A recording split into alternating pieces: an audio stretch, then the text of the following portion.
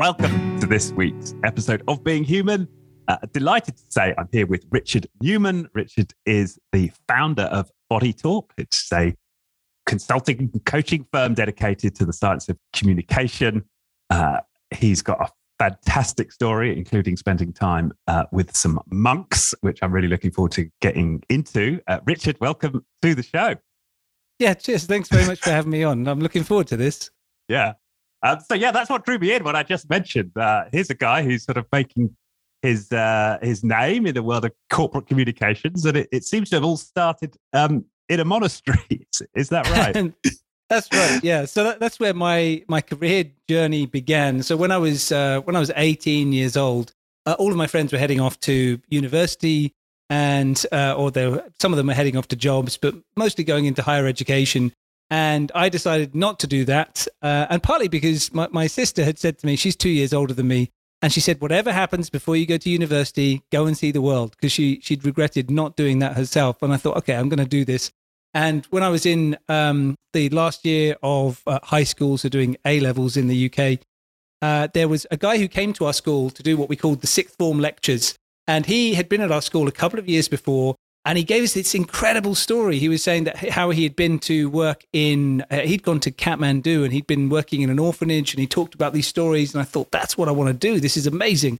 I want to go and help people and really make a difference in the world. And I was really aware of the fact that I'd grown up in a middle-class background with, an easy life, being able to go to a nice school. And I thought, it's time for me to do something really good for the world.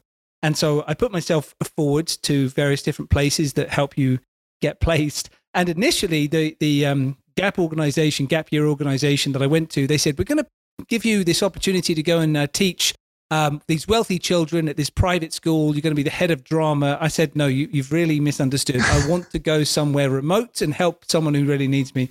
And so they said, well, there's this monastery we've heard of, and no one's ever been there before, but you could do that if you want to. And I said, that's it. Sign me up. And so I found myself then, I'd never traveled overseas without my parents before, and yet I landed in Delhi. It took me about 2 days travel to get across the country, then up to the foothills of the Himalayas in the northeast, which was near Darjeeling, and in this little town of Kalimpong, certainly a very little town at the time, and found myself in this monastery where I was living with a group of monks, which I really hadn't appreciated before I went there. They didn't speak any English before I got there. They spoke Tibetan, Nepali, and Hindi. And I spoke a bit of high school French and German, which wasn't particularly useful. And so there I was trying to navigate, how to do a lesson with them. And we sort of, pointed at each other and gestured. And we realized within about an hour of me arriving that actually through body language and nonverbal communication, tone of voice, we could start to understand each other. And so we got to the point of me running lessons for them. They would go out and meditate and pray for people during the day. And then in the evenings, usually during a blackout, usually with candles, I would then be teaching them in their kitchen. We didn't have a blackboard. Back then there was no internet. So just to put this into perspective, I didn't have a mobile phone. The phone that was in the monastery maybe worked for 20 minutes a week. We rarely had electricity because in the evenings, everyone turned the light switches off or on, and the whole power system would collapse. And so there I was teaching these monks, and I was there with them for 6 months.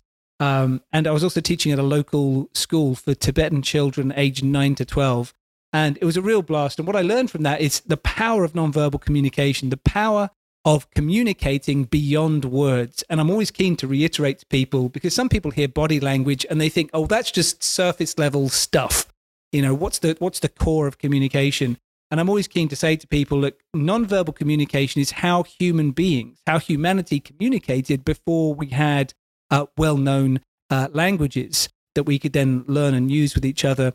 And once you appreciate that, then you realize it's not just about scratching your nose or folding your arms or the stuff that's in sort of glossy magazine articles. Instead, it's about a deeper way of connecting with people.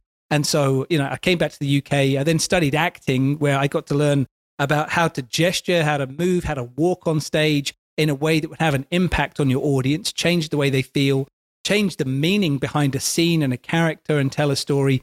And then found my way into wanting to teach this, and really started doing it as a hobby, just to begin with. It was actually my hairdresser's idea. he said to me, "Hey, Richard, what do you do? Like, what are you interested in?" Just like a casual conversation. He's cutting my hair. And I said, well, I'm fascinated with like teaching people, and I've done acting, and I like communication. And he said, I'll give you a free haircut if you come and teach my hairdressers some of the stuff that you know. And so I did this 2-hour session in exchange for this free haircut, and they loved it. And they said, come back. And so I kept on going back a few times. But then an engineering company rang me up, and this guy said, I've just had my haircut today, and my hairdresser said, you're the UK's #1 communication expert. And I thought, okay, they may be overselling that. And he said, come and train my 40 engineers. We're about to do an exhibition at the Birmingham NEC Arena.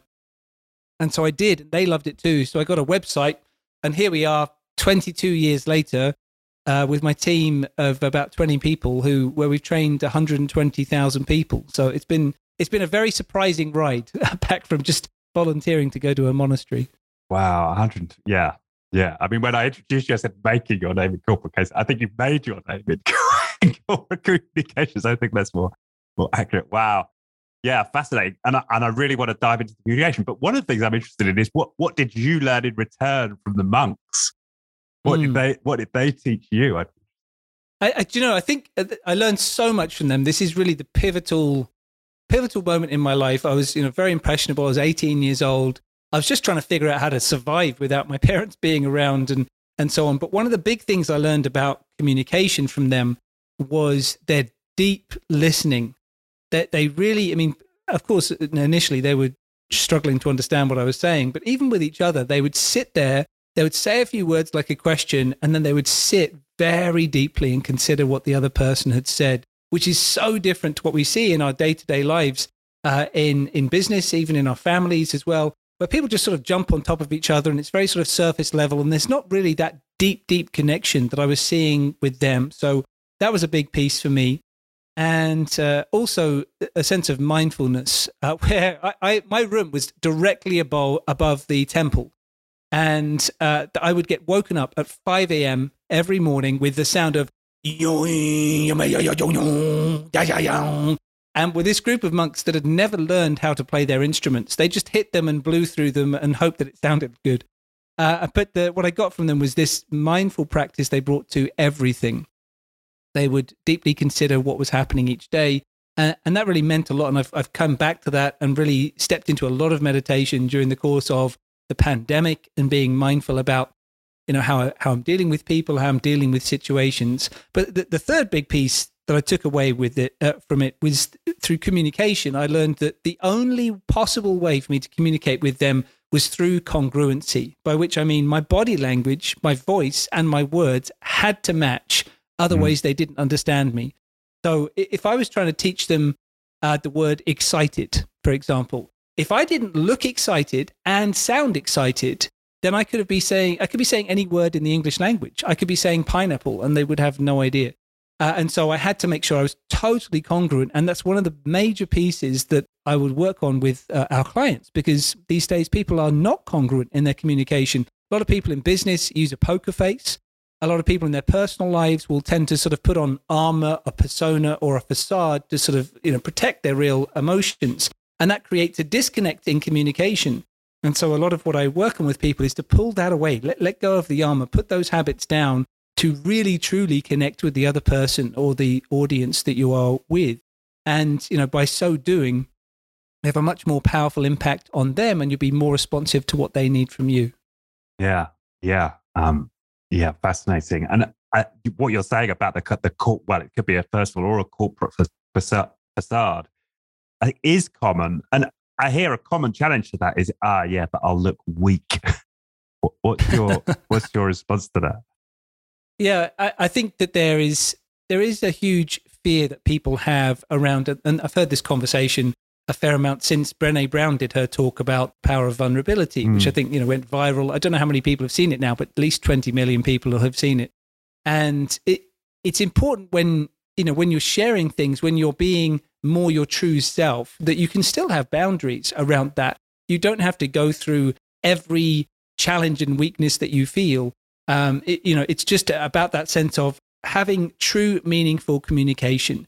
And if you look at the last couple of years, where we've had what has been called the Great Resignation, and other people calling it the Great Realization, you've had a group of people who, during the course of the pandemic, we were shut in our homes and we were not allowed to hug our family. You couldn't hold your parents' hand just to comfort them. And that sense of connection diminished. And so people then questioned, well, why am I working where I'm working? I don't feel connected to these people. I don't feel connected to the purpose. I don't think that these people really care about me. And a lot of those people then went and left.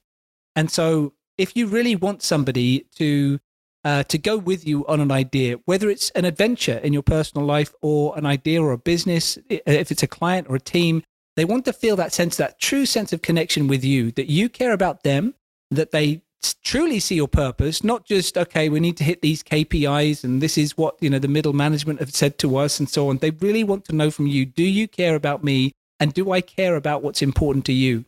And so being able to drop some of those old habits and drop the poker face and talk to people meaningfully is what allows you to really rally a tribe of people around an idea and for them to be passionate supporters, not just doing it because, and what we found the last couple of years, people are not going to do a job just because it gives them money and it is convenient. That's not going to happen anymore. Instead, people want to do something that means something to them. And for that, they have to see that it means something to you. And so it's actually an incredible strength to show that. And also to go back to that point of, well, does it show weakness? If you stand in your truth and you speak your truth, and you think of that as weakness, you have to question, well, how strong is your confidence? How strong really is your courage that it can be diminished by telling somebody what's really going on? And so it does take a matter of, being really clear with yourself about your purpose. And I'd also suggest in that situation that people go into a situation with internal validation. So sometimes it can feel really scary to go in and speak openly about something if you're looking for external validation, which is what people have been doing on social media for the last few years, where they put up a post and they go, I hope people like it. I hope people share it, comment it, because they're looking for this external validation. It can feel really stressful. But if you go into a meeting or even if you post online thinking, this is true to my values, this is the person I want to be, then there's nothing at risk, because if people like it or they reject it, you still think, I know that I am going on my path. This is who I am, and therefore I'm going to be going in the right direction. That's a really good point, isn't it? It's if you're worried about looking weak, it's now no longer a question about your communication. It's much more about, well, why is that a fear for you? Because it suggests you've got a fear of not being validated by these individuals, right? Yeah. That's exactly the important point. Yeah. And so is that something you do? Because that's a slightly deeper level of work with people. Is that something you get into in your coaching then?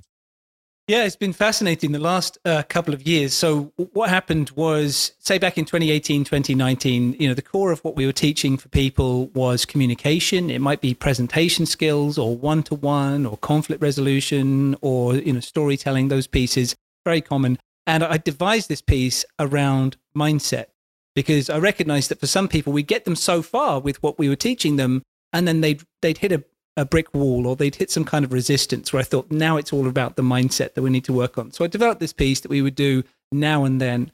And then since the pandemic hit us all, I think that lots of people were then approaching HR, approaching their head of L&D and saying, I need help for me. Like, I don't just need help knowing what to say in that meeting. I need help.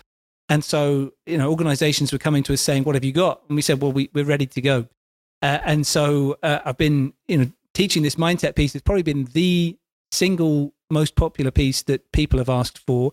But also we go into much greater depth around this of, where previously we might do, say, an hour session. We're now doing multiple hours around this.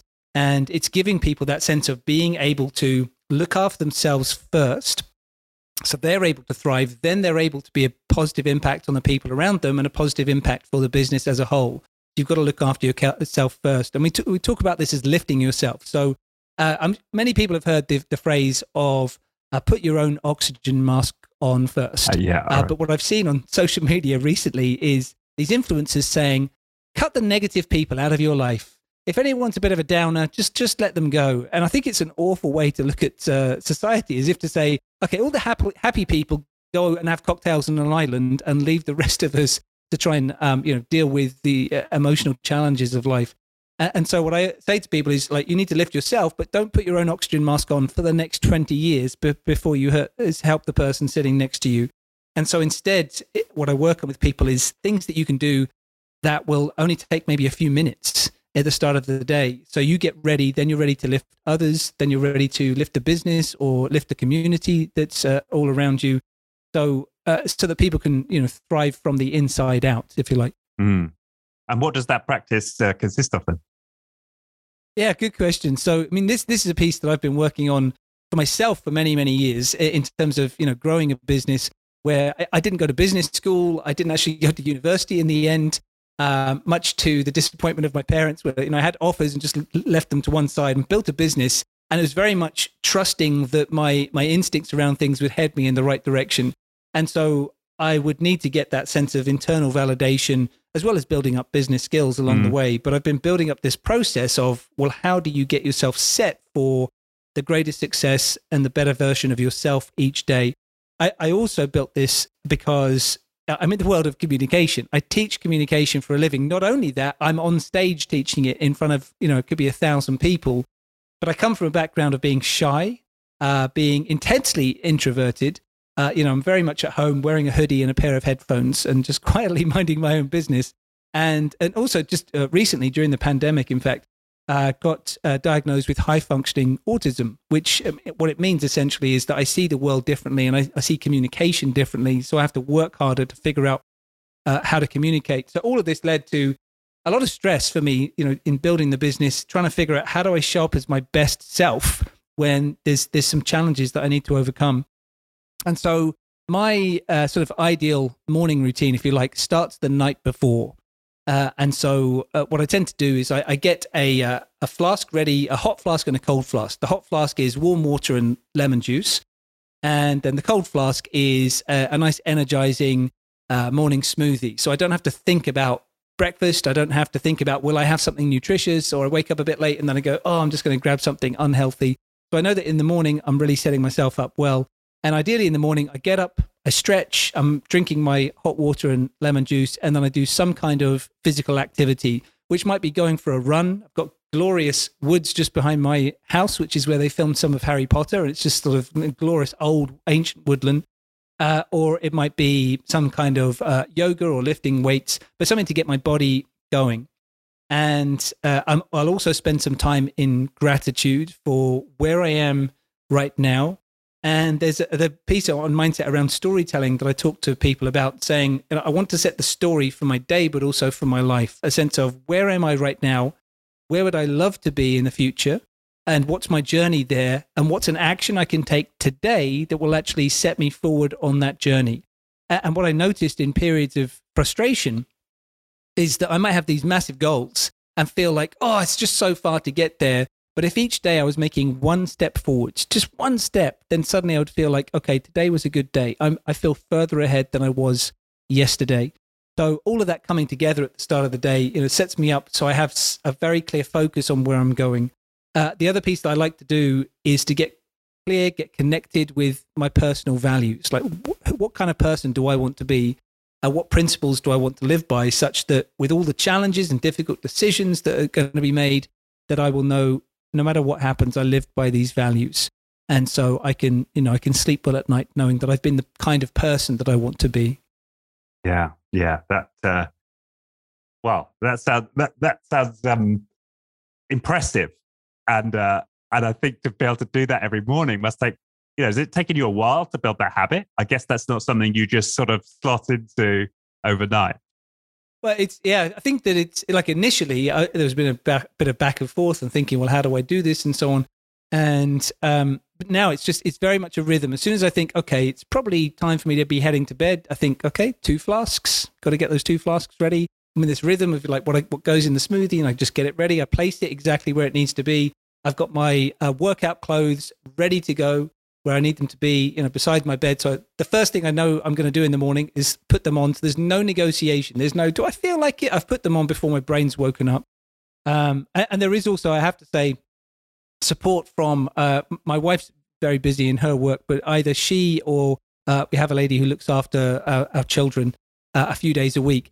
So I have young children who are aged 8 and 11 at this point, and so their childcare needs to be looked after too. So on the weekends, I'm up and I'm looking after them, and I'm making breakfast, and I'm cooking for them and there for them. But first thing every morning, Monday to Friday, because of the team that I look after, and therefore the community beyond that we're looking after, I make sure I'm going to get my mindset ready. And I think, where possible, when I'm, depending on where I'm traveling around the world to do our work, I get up as early as necessary, because I know that morning routine is non-negotiable. So I always work back from what is the first appointment I need to get to, or the first responsibility I've got with looking after family things or professional things. And I work back from there and say, so therefore that's the time I get up. And when the alarm goes off, I'm out of bed. I never press snooze. I'm just out of bed and doing it. And I think that because I've done that for so long, it has just become, this is the way I live, without negotiation, without thinking about it, just as much as sort of brushing your teeth in the morning. It's just become that for me. Yeah, great. And I can also see how the evening ritual is important there, because you're going to then need less willpower in the morning to execute, right? You've already got some of the pieces laid out. Yeah. Yeah, I can resonate with that. The other thing that it reminds me of, it's kind of the inverse. I don't know if you've heard that expression, whipped cream on a cow pat, right? If you're trying to do if you're trying to do anything on top of, I don't know, this actually comes from an old therapist, right? If you're trying to be good in the world on top of a bunch of unresolved trauma, you're going to struggle. Yeah. Right. And it sounds to me like this is similar, right? If you're trying to communicate powerfully and effectively on top of a mindset which is craving external validation, you're going to struggle. So it's like creating a foundation for to then execute on the skills that you're teaching. Yeah, I think that's great. And I've never heard that analogy before, but I'm going to use it in future because I think that's tremendous. But yeah, that was something that I recognized early on. If I go back to sort of 2020, where to give this context, I'm in a business where we would do 70% of our work would be overseas. So 70% of our work required aviation running seamlessly, and would also 100% of our work was in person. We'd never done anything virtual. And in February 2020 or early February, everything was looking great. We had like this tremendous lineup of work. And then by the beginning of March 2020, everything had gone. Of course, airlines weren't in business at that time, and we weren't allowed to be with people in person. We had an expensive London office. We've got people on the payroll, and there was a real panic of people looking at me thinking, okay, what's going to happen?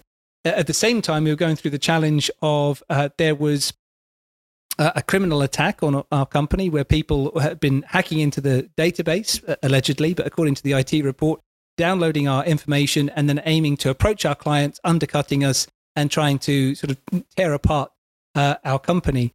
And so I was dealing with that piece as well as not having anything on the cards for being able to employ our team and make sure that they can pay their bills and make sure that they could feed their families. And so there was a lot of tension that was going on, a lot of stress. And around that time, the NHS put out this plea saying, we're looking for volunteers that can help us during this COVID situation. And I turned to my wife and I said, I feel like I want to sign up for that. Like I really want to be a part of the solution. And then we talked about it, and I came to the realization of actually my family is relying on me right now. My team are relying on me right now, and our clients beyond that are going to need support. I've got to make sure that I am a rock in the middle of this storm and that I'm there to provide for the people around me, because that's critical for all of them. And so that's why I then started getting up and making sure that I was as strong as I needed to be for everybody else. And so it was very much doing it as a sense of service to them, a sense of wanting to be the best version of me that I could be for others, for my family. My kids are going through the situation of thinking, why can't we leave the house? And, how are mummy and daddy feeling about this? And my team looking at me thinking, should I be worried? Should I go and try and find another job of some sort? And so I wanted to make sure that I was as strong as I had to be for everybody else. So yeah, you're absolutely right. You've got to get that piece right. And as soon as I was getting that piece right, then ideas would come to mind. And as I was meditating, the name of a client would pop into my head, or an idea about how we transform things into virtual learning would pop up. And I think, okay, I'm ready. I'm good to go, and off you head. Yeah, that's it. Yeah, that's a great story. And I wonder how many other people had that that experience during the pandemic. I think my sense that a lot of people were forced to introspect in a different way. And that was one of, there's a huge amount of negative side effects, of course, but that may have been one of the positive ones for a lot of people. Yeah, I think it was that there was benefit to come out of this. Of course, the tragedy was there as well. But I think that having time to think about stuff was valuable. I mean, from my position, I used to be on 40 to 50 flights per year, going to travel to events back and forth and all the jet lag that goes with that, and being in airports and taxis, to being at the point now where, during the pandemic particularly, I could just turn on a webcam and do my thing, turn it off and go and see my kids, rather than spend the next 12 hours wondering how I was going to get home. So there was lots of time for me to do self-reflection. But I think what we noticed during that period is there was so many people that I noticed who ended relationships, quit their job, moved house, like a whole range of things where they thought, I'm just going to get my life in order. Oh, I'm going to decide who I want to be. And I think there's great power in that, because sometimes we're just in the routine of, well, this is just how life is. And we keep on powering forwards rather than ever taking a moment to say, let me just sit back and think about this. And it's a different story around this. There's a guy I know I greatly respect for what he did, who built a business where he was working at a company, working very hard, not quite fulfilled. And then he had a skiing accident, which meant that he had a leg in a plaster cast and he was at home for 3 months. And during that time, he created like a little desk for himself in his shed. And he would just all day, every day, just write up, if I built my own company, what would that look like? Like, if I could create that for myself, what would it be? And by the end of that 3 months, he had this business plan and went on to build a business. Well, I think there's maybe 80 people working for him now around this vision. So, yeah, I do think that introspection is valuable. And going back to the story from before, when I was with the monks, sometimes at the end of the night, I couldn't sleep, which is probably partly due to the fact they used to give me 4 flasks of tea a day. Like a flask was like a liter of tea. It just kept on coming. So in the evenings, it was hard to sleep. So I would go up to the roof of the monastery, which is a flat roof, and I'd take my rug from my room, just sort of lay on this concrete roof on this mat and just sort of stare at the sky and think that, who do I want to be? And this was really the benefit, the fact that, we didn't have internet, mobile phones, social media didn't exist. Back then, there was no entertainment. I didn't have a TV. The only way to entertain myself was to stare at the stars and think, what do I want to do in my life? And while I was there, I wrote out this journal I'd write every day. And I wrote out this plan of where I was going to head in my life and what I wanted that to be. And so much of that has then played out and actually sort of gone bigger and broader than I could ever have imagined. But I think there's so much power in just allowing yourself to be away from screens, away from devices, and let your brain do the miraculous things that it can do when it's not busy with other things. Yeah. I mean, and that's true of so many people who are successful. Maybe it's true of all people who are successful. They've written the story in their head first. Yeah. And then they've lived it out. It seems to be one of these laws of the universe that we perhaps, it's useful to acknowledge. Yeah. I think actually one of my most challenging periods that happened in my business, and I remember the sort of the stunning realization that I was going for my morning run where I would normally do my thing. It's like I'd think, well, where am I? Visualize the future and knew where I wanted to go and what's the journey to getting there. And as I was doing it that day, I just thought, I can't see the future. I've always been able to see the future. I've always known what future I'm building. And today I can't see any future. And I had to really sit back and think, well, what went wrong? Let me just retrace my steps for a moment. It's almost like I'd sort of been running and reached a dead end. And I had to go back to the turning where that had happened, where I had to then address a big issue that was happening for my company at that time. And once I'd addressed that, I could see the future again. But I think that the ability to have that sense of this is the path that I'm heading on is incredibly important. Yeah. And just by giving you that space to reflect and let it emerge, avoid you getting into the trap of despair, right? Because if you're going on one track and then something like, the crisis of the pandemic comes along and suddenly that's taken away, it's easy to go into despair if you've not given yourself that space to recreate an empowering context for yourself. Yeah, exactly. And there's even there's a fun story around this. I was talking to a client about this earlier today, which is have you heard about the study that was done by the Max Planck Institute about walking in circles? No. Have you come across this? this was, I think it was about 20 years ago, and then it's talked about in lots of different papers and articles. But what he studied is that this concept of, do people really walk in circles?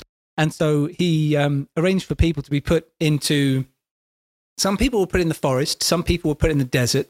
They had a GPS tracker on them, and they then wanted to see, well, how far can you get in 6 hours? So they said, you've got 6 hours to get as far from this point as you possibly can, and off you go.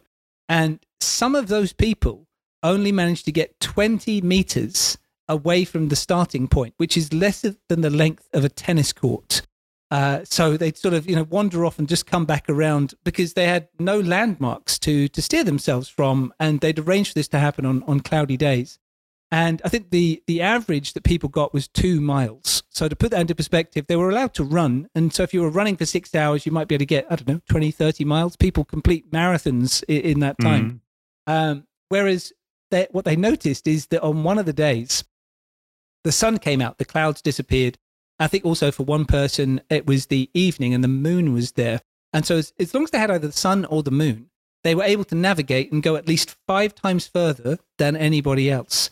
And for me, this plays out in life where if you know what your North Star is, then you're much more likely to be consistently heading in that direction rather than having a life that feels like you're sort of walking in circles and you're not really getting anywhere in your relationship or your health or in your career.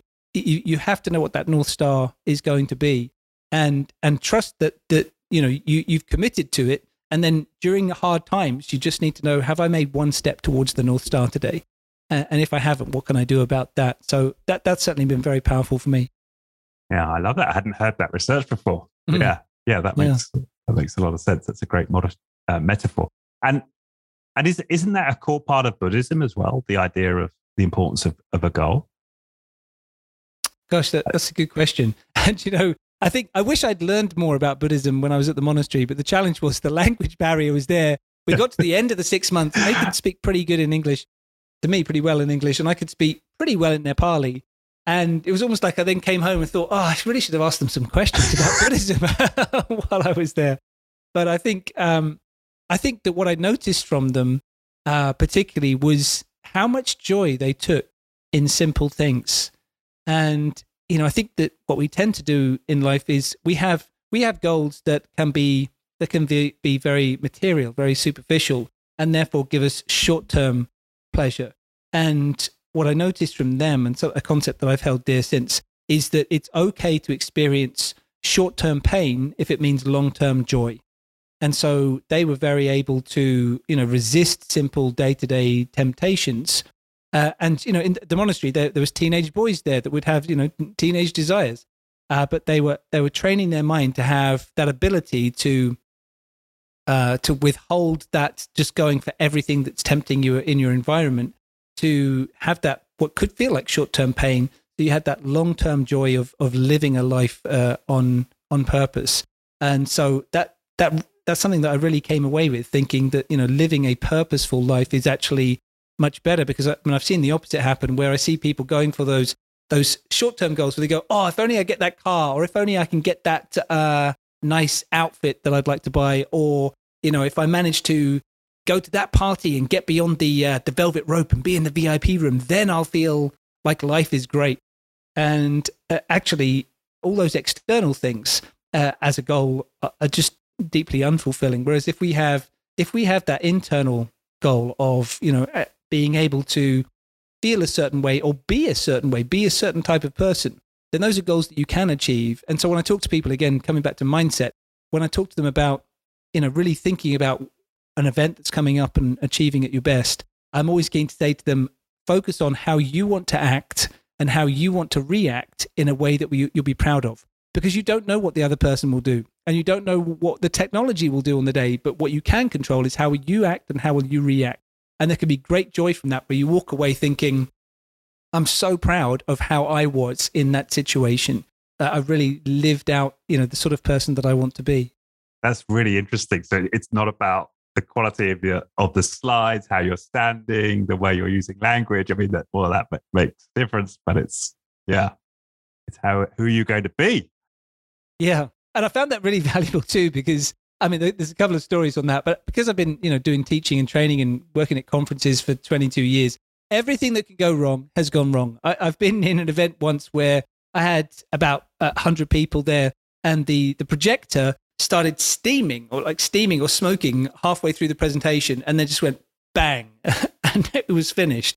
And I thought, okay, I had a lot of examples I wanted to show people up on the screen here that were kind of important, but I'm leading them. They're looking at me like, how's he going to react? And I thought, we're just going to keep going. Everything's going to be okay. And I've also been in situations where people hadn't shown up on time. The doors were locked. I wasn't able to get into the building. And all my preparation for, this is how I thought the event was going to go, was going out the window. So I've had to learn that people are not going to do what you think they're going to do. Technology is not going to do what you think it's going to do. But there are things you can control. And as another story on that, I remember going to an event in London where there was a speaker who was showing up, and I forget the exact topic, but it was something about mindfulness and inner peace, something like that. And outdoors, they were a bit disorganized that day. They hadn't used the venue before. And I didn't observe this, but other people had observed him, where he was just like shouting and angry and banging on the door and getting frustrated with the people around him. And he acknowledged it when he came in on stage. He said, okay, yes, that was me outside showing frustration and anger. Well, let's now talk about mindfulness and peace. And I think it's just important to think, okay, what legacy do I want to leave? How do I want people to feel about me, even though things are not going well? And as a little, like a recent story that comes to mind on that, when I just came back from Canada, I took my family to Canada. And when we came back, everybody else's suitcase arrived apart from mine. And so I'm there with my kids at the airport, and we're just like waiting for the bag to come out on the conveyor belt. And it got to the point where I realized it's never going to come. We'd been waiting like 90 minutes. And so I thought, okay, there's two things I can do. I can get really stressed here because there's stuff I need in order to do my job that is in that case, and it's not coming. And all my clothes are in that case, and what am I going to wear? And I was also frustrated that, nobody had said anything. They hadn't put it on the plane. They must have known about it. So I then thought, this is actually a teaching moment. Like with my kids, they're either going to see when something goes wrong, get stressed. That's what they'll see. Or they'll see when something goes wrong, this is how you cope with it. And I thought, if I turn this into a teaching moment, I find the better version of myself, and I help make them find the better versions of themselves. So I said, okay.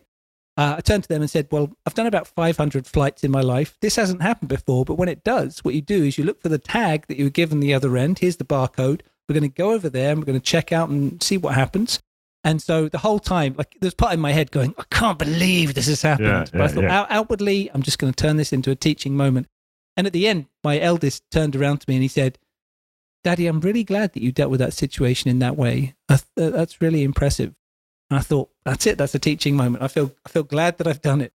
So I think that, sometimes when we're feeling an emotion, we feel the need to express it. But if we think, what impact do I want to have on the people around me? Then we're able to find a better way to be. Yeah. And I think you've just answered the question I was going to have. It's like, yeah, that sounds great, but how do we catch ourselves? Because this is great theory. We all may want to aspire to it, but when you're in that moment, your bag's not there. How do you catch yourself and make the flip? But asking that question, how do I want to be for others? That's, I guess, one powerful pattern interrupt, right? Yeah, I think I've heard this described recently as having hindsight in advance, where you think, okay, eventually everything's going to be all right. One day I will have a suitcase and clothes again in that situation. One day I'll look back on this and it will be a story that I can tell. It doesn't feel good in the moment, but do I want people looking back on that event and saying, oh, do you remember when he was kicking and screaming and shouting at people and being really unhappy for ages about this case that actually eventually turned up? And for me, it took about a week for me to get it back. Or do I want people to look back and go, gosh, he really seemed to breeze through that? And so that's what I'm aiming to do. I'm not always successful with it, of course, but that's what I'm always aiming to do, is to think, particularly as a leader of my business and, as a role model for my kids, how do I want them to feel about, who I am? And this is called, personal brand. People talk about is really, what do people say about you when you leave the room? What is your impact? And I find that super important because I can be very direct in my communication. It's partly comes with, the diagnosis of being autism. You just sort of say things how they are rather than understanding, but you can sort of put a little bit of extra softness around this that helps with the relationship, which is something I've had to learn. So I've always been keen on doing that focus outwards, thinking, okay, I do my internal validation before I go into a room. So I've got a sense of this is who I am, or I lift myself at the start of the day with my mindset. But then I'm with people. I've got to think, what does this person need, and what lasting impression do I want to make in this situation through their eyes, which I find is super helpful. Yeah, that makes a lot of sense. And you're combining two things there. I think there's one is this orientation towards like service and what can I do for others, but also sometimes I've heard that called future casting, right? Where you're like, how is this all going to be at the end of this stressful moment, right? Yeah, yes. Where am I at the other end of this? Am I in a place where I'm relaxed and people have been impressed by how I've operated, or am I going to be a hot mess? Yeah, I've even had this once where there was a business coach of mine. I was going through some challenges I was trying to overcome, and she said, "Do you know what? One day you're going to look back on this moment and you're going to tell this story of what this situation was like." And I remember looking at her thinking, she seems really convinced about that. Okay, I guess maybe I am going to be. It still feels hard right now. It feels like I'm going to be doing this hard thing for quite a long time, but okay. And I liken that to, if I'm lifting weights, that there's no part of me that goes, do you know what I want to do right now? I just really want to lift my weights until my body feels stressed out and achy. Like I don't do that, but during the time I'm thinking I'm doing this because then I know that when I'm traveling around the world carrying heavy suitcases, I'll have the strength to be able to do that. My limbs went a little bit soft during the pandemic because I just wasn't used to going out and having to do those things and lift heavy things all the time. But when you do exercise, it's really about getting your body ready for everything else. I'll go for a run so that I'm able to play happily with my kids without getting out of breath. And so it's about, doing that work, I think is good. And it's good to know that in a moment of thinking, if I'm going through stress right now, when I come out the other side, I'm going to be so much stronger at going through this sort of situation that when it comes up again in future, I'm going to know how to cope with it. Which is, back to the story of the monks, the ability just to get on a plane and go anywhere and do something in a brand new place suddenly was not that challenging for me after that, where I thought, I've done that before. It was a lot harder the first time. This is going to be fairly straightforward. Right. And you mentioned this autism. I'm just fascinated here because you seem like the least autistic person I've ever encountered, right? You've got the eye contact, you're smooth in your communication, you're engaging, you're just like, yes. How? So explain that to me. So what form of autism do you have that, I guess you've described it as high functioning, but I'm just intrigued. What is autism in your case? Yeah. So I think what's important for people, because I was surprised too when there was a suggestion of, get the diagnosis done, because I think back in the 1980s and 1990s, when I was first aware of that term autism, it meant something much more specific, where it was people who you could take a look at them and think, oh, I think this person might be autistic. It was much more obvious. And what they've done is recently, I forget the year, but sort of early 2000s, they changed what it means to be on the autism spectrum. So it covers a much more broad range of things, including things like Asperger's and other pieces on this big autism range, autism spectrum. And so that means that there are a lot of people who have autism where they're sort of hiding in plain sight. And they tend to find on this that for women in particular, women might get a quite late diagnosis in life because they are better able to hide those symptoms. And so for me, it's been a process of, if I go all the way back and try and figure out where was I first aware of this, I remember when I was just before my 5th birthday, I moved schools. And I remember being in a situation where I was just trying to connect with the other kids and thinking, I can't connect with them. They seem to be able to connect with each other, but I can't do that. And I don't know why. And I feel like I'm in a glass bubble and I'm not sure how to do this connection thing. And, I struggled with communication through school years. I got to the age of being 16 and a friend of mine bought me the book Body Language by Alan Pease for my 16th birthday. And she said, you really need this. Like, if you read this, it's going to help you, but it's also going to be a favor to people around you because you're not good at this. And I read it thinking, this is the holy grail. Like, this stuff was all new information. I had no idea that any of it existed. And then flash forward in time on this story to, I think it was about maybe 10 years ago, something like that. There were friends of ours who were around for dinner, and they said that they had autism in their family, and they're about to getting ready to have a baby. And so they were wondering, well, would that be the case for their child? And they'd done a test online to find out. And so they said, you can do this. Why don't we all do it? We'll just go online and we'll show you the site. And so everybody did this test. And you could get a score, it's maybe 100 questions on it. You could get a score of up to 50. And each of them were like revealing their scores. They'd score like 45, 47, 49. And if you're in between 45 to 50, then, you're fully neurotypical and so on. And my score came back and it was 5. And I thought, they've punked me. This was all set up. Like, clearly this is a hoax. I don't have autism. That's ridiculous. But I just didn't understand what it was back then. And I sort of just let it go. I thought, well, that's crazy. And then I was interviewing a lady for my podcast a couple of years back, and she was a specialist in early stage communication. And she said during our interview, she said about 90% of people will develop communication perfectly normally. There's about 2.5% of people who will have a permanent challenge, such as permanent hearing loss.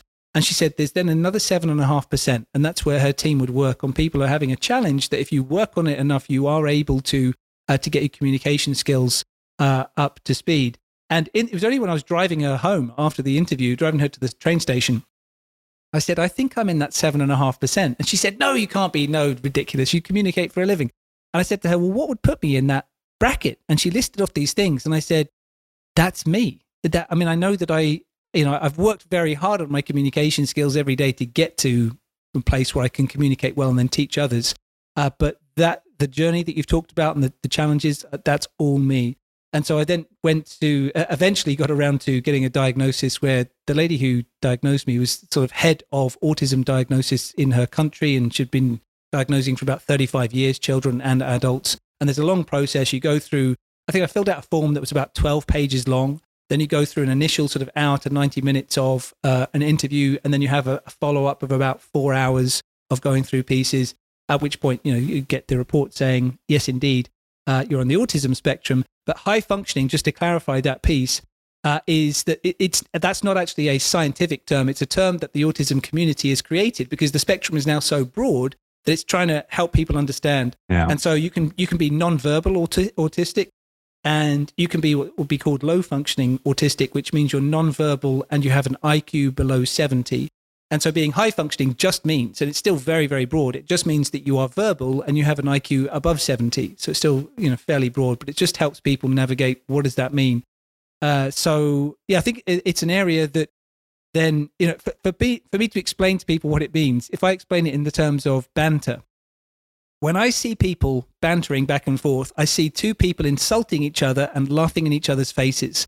And it looks really rude to me. And so when I then try and do it, people look like I've, just shot someone. They're like, what did you say? Why did you do that? So I tend to stick away from it unless I'm super confident that I'm like, okay, I think I've heard someone say this before. This should be okay. I'll just put that in the conversation. Does that work? But generally, I tend to be very matter of fact in what I say, very genuine, and just say things as I feel it and say it, aim to say it with warmth, because I know that that's the side of communication that I understand better. So it has been a process of learning things. But the overall value that I found that this brings to my clients is that they'll come to me saying, I want to have more gravitas. And I'm in a position where I had to build my communication skills up. Like I put every brick together in building that house to get to the place where I go, okay, that's a house of communication.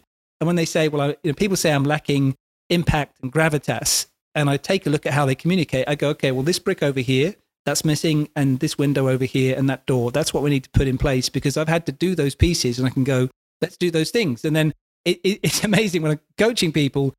To me, it's straightforward, but you'll see their colleagues. I'll coach the person for 2 minutes, and their colleagues say, that how did you do that? That's like magic. What are you doing there? And I just say that it's just these pieces that are missing, and then they all get to put it into practice in their own ways. So I've always felt that I've always known I had a different perspective on things, but now that I understand what it is, in my position, I feel like it's an advantage. It gives me a perspective that can help people in other ways.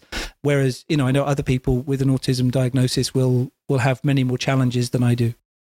Yeah, well, it helps me make a lot more sense of your story, because the subtitle is the science of communication for your company Body Talk, and you've had to understand it, right? You've had to build up your understanding of those layers, for your own needs, and now you're able to share those with others. Yeah, it makes total sense. Yeah, great. Yeah, thanks. Wow. Well, thank you. I mean, it's been a fantastic communication with you. I've thoroughly enjoyed it. So as we close out, how if they really resonate with your message, they've got a desire to improve their own communication skills or those of within their company, where should they go for more? Well, the best place to find me is ukbodytalk.com, and there's a whole range of services on the website. There's also loads of free resources on this. There's videos, audio recordings, articles, loads of things. ukbodytalk.com. If people want to ask me a question personally, the best place to find me online is on LinkedIn. So you just look for Richard Newman Body Talk on LinkedIn. And I'm also on Instagram at Richard Newman Speaks. Newman Speaks. Okay. Well, thank you once again. I've really enjoyed this. And me too. Thank you for having me. I really appreciate it. Yeah. Well, you continue on this wonderful mission that you're on, to spread this science to the world. Yeah, it's thank you. It's very inspiring to have met you and had this conversation. Great. All right. Well, thanks once again, and enjoy your evening, Richard. Cheers. Thanks very much. Cheers. The Being Human podcast was brought to you by First Human. For more on First Human's human-focused coaching and leadership programs, head to firsthuman.com.